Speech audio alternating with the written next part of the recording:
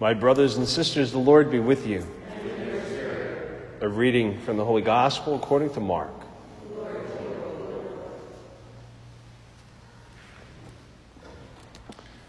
Jesus said to his disciples, "Be watchful, be alert.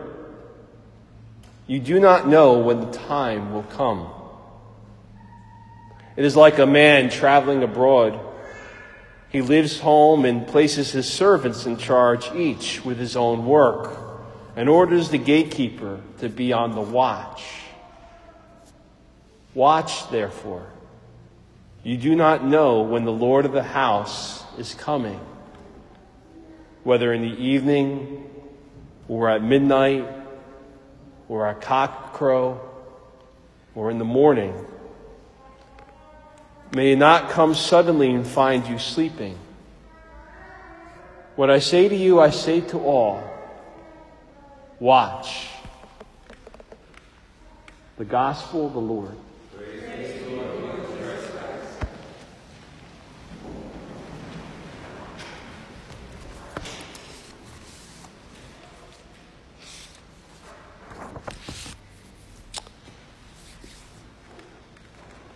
Something that would only make sense in 2020.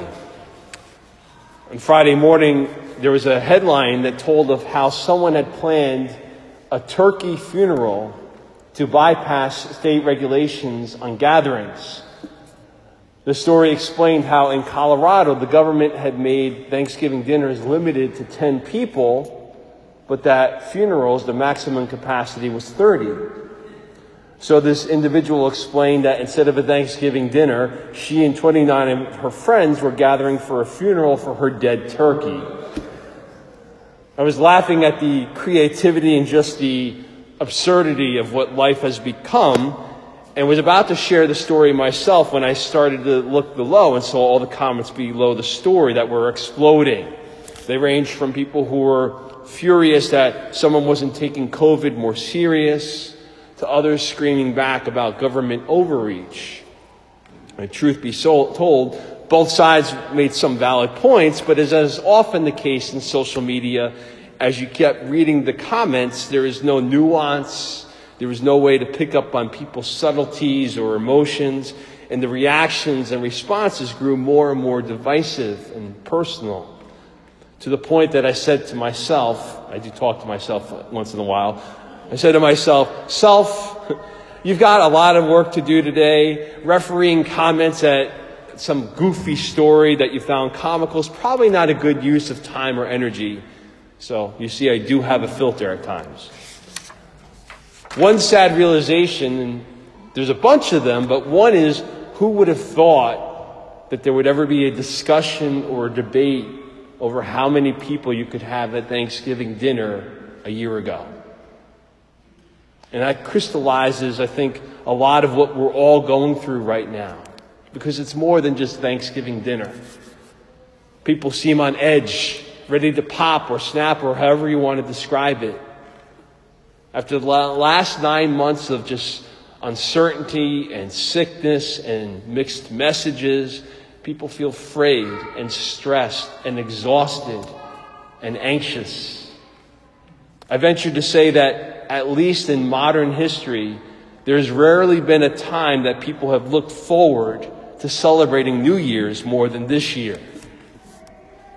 And if you're in that position, well, luckily for you being here at Mass today, God already answers that desire. With this first Sunday of Advent, the church begins its new year. But unlike what normally happens for people on January 1st, where we bemoan all that was wrong in the year prior and enter into this new year with unreal expectations that we think are going to occur and change in our lives, like New Year's resolutions that often fail within a few weeks.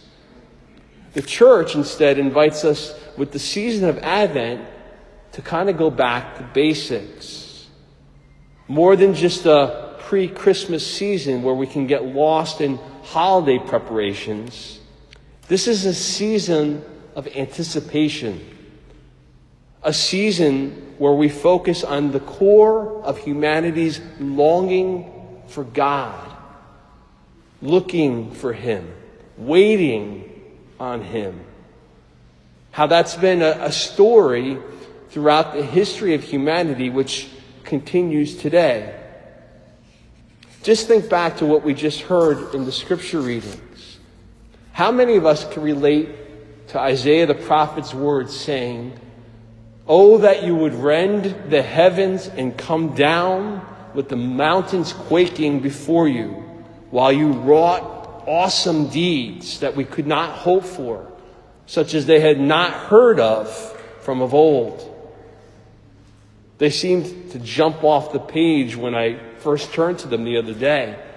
The depth of emotion and passion from the prophet, calling out to God to show up, to show out, to let us see His wonders, is as timely today as it was back then.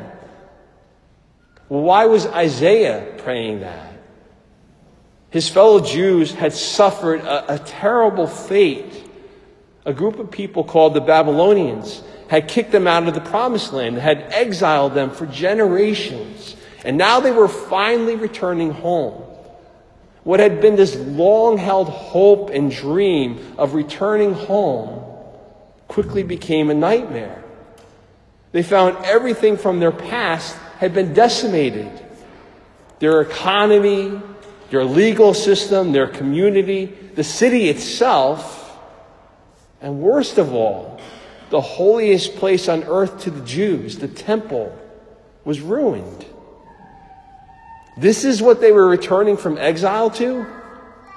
And so they almost start asking out loud, where is the God who parted the Red Sea for us?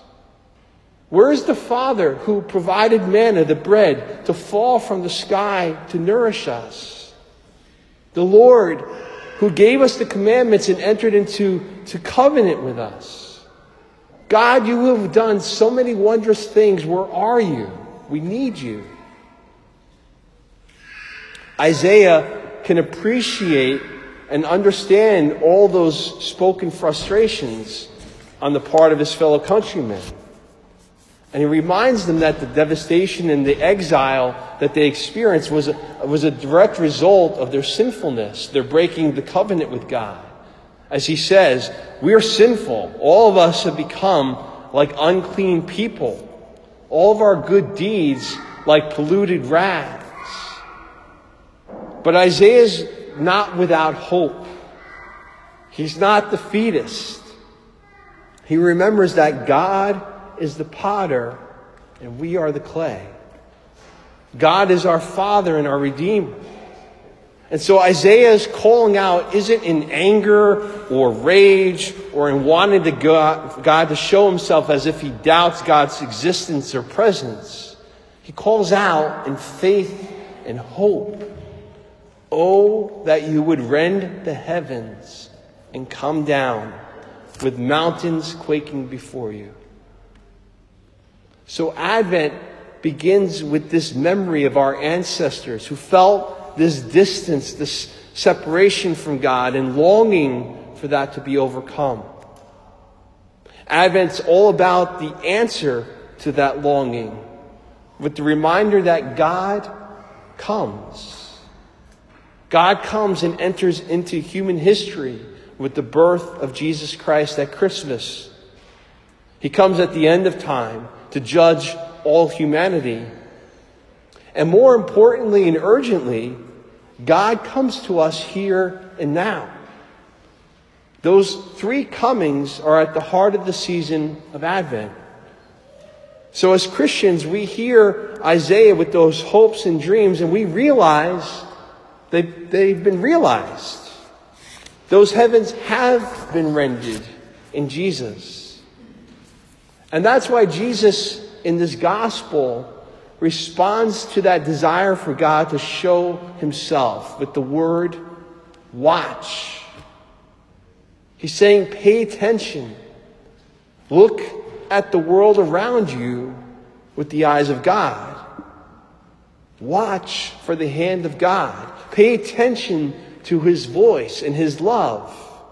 It's there in every joy and sorrow, in every pain and trauma, in every victory, and even every setback before us. And whether it's seeing the babe in the nativity scenes that are starting to pop up in decorations, which remind us of his first entry into human history, or it's his voice in these scriptures, or in his body and blood given to us to eat. This season of Advent is meant to reawaken that belief that God's coming has transformed all of human history. And he's giving you and I a place in this history.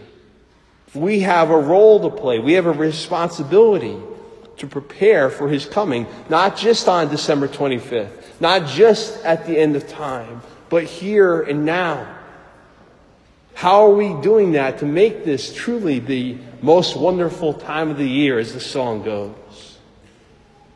Will we take steps to help the poor and the suffering and find ways that we can attend to their needs? Can we make choices that will sow words of faith rather than retweeting and reposting and spreading words of fear and division? Will we maybe give up 20, 30 minutes of Facebook or Netflix or whatever it is that wastes our time, and maybe give ourselves a little bit more time for some prayer and reflection? Well, instead of simply reading up on the latest celebrity gossip or some politician or famous person's grotesque transgressions and think about how much better we look in comparison, instead take some time and maybe do a thorough examination of conscience to see how my sins have made me feel unclean or made me feel this distance from God. And not to wallow in that, but instead to go to Jesus and make a good confession this Advent. Those are some ways that we can watch for his coming.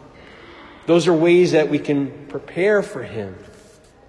Those are some ways to welcome him into our fears and our doubts so that he can bring us the completeness and wholeness and the healing and freedom that every human soul longs for.